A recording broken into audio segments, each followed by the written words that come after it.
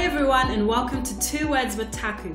I'm Taku Mbudzi and I'm recording this podcast all about writing from sunny Melbourne in Australia. Now 2 years ago, I self-published a children's book about friendship. It was the scariest, most terrifying thing I ever did. But on the flip side, it was the most exhilarating and rewarding thing as well. And I certainly gained courage and creative freedom from that whole process.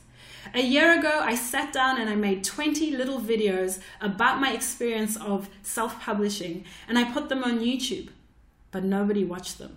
No, seriously, hardly anybody watched them. They're still there looking pretty.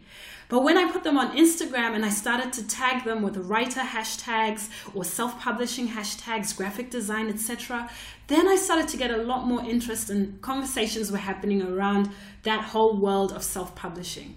And so now that I've got this podcast, it only makes sense to share those tips here as well.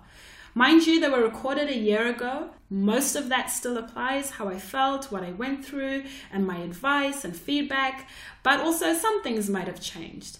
Either way, I hope that you find them useful.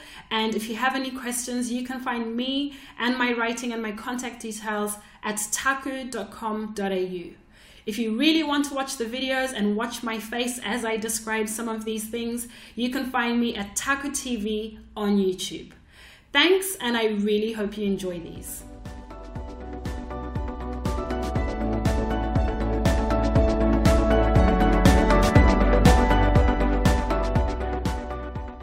All right, so one of the very first tips around self-publishing is,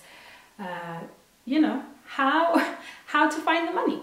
And my advice is, please don't quit your day job yet. I think some people go into this going, oh, I'm going to write a book, it's going to make lots of money, and then I'm sorted, I'll just quit my job now.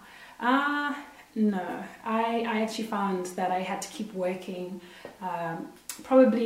I think it took about 3 years to get the book done. So in that 3 years, I was working part-time, sometimes full-time, to try and get this book done.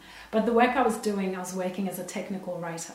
So I was working in mining and oil and gas, even went offshore at one point in time because everything was going towards getting this book published.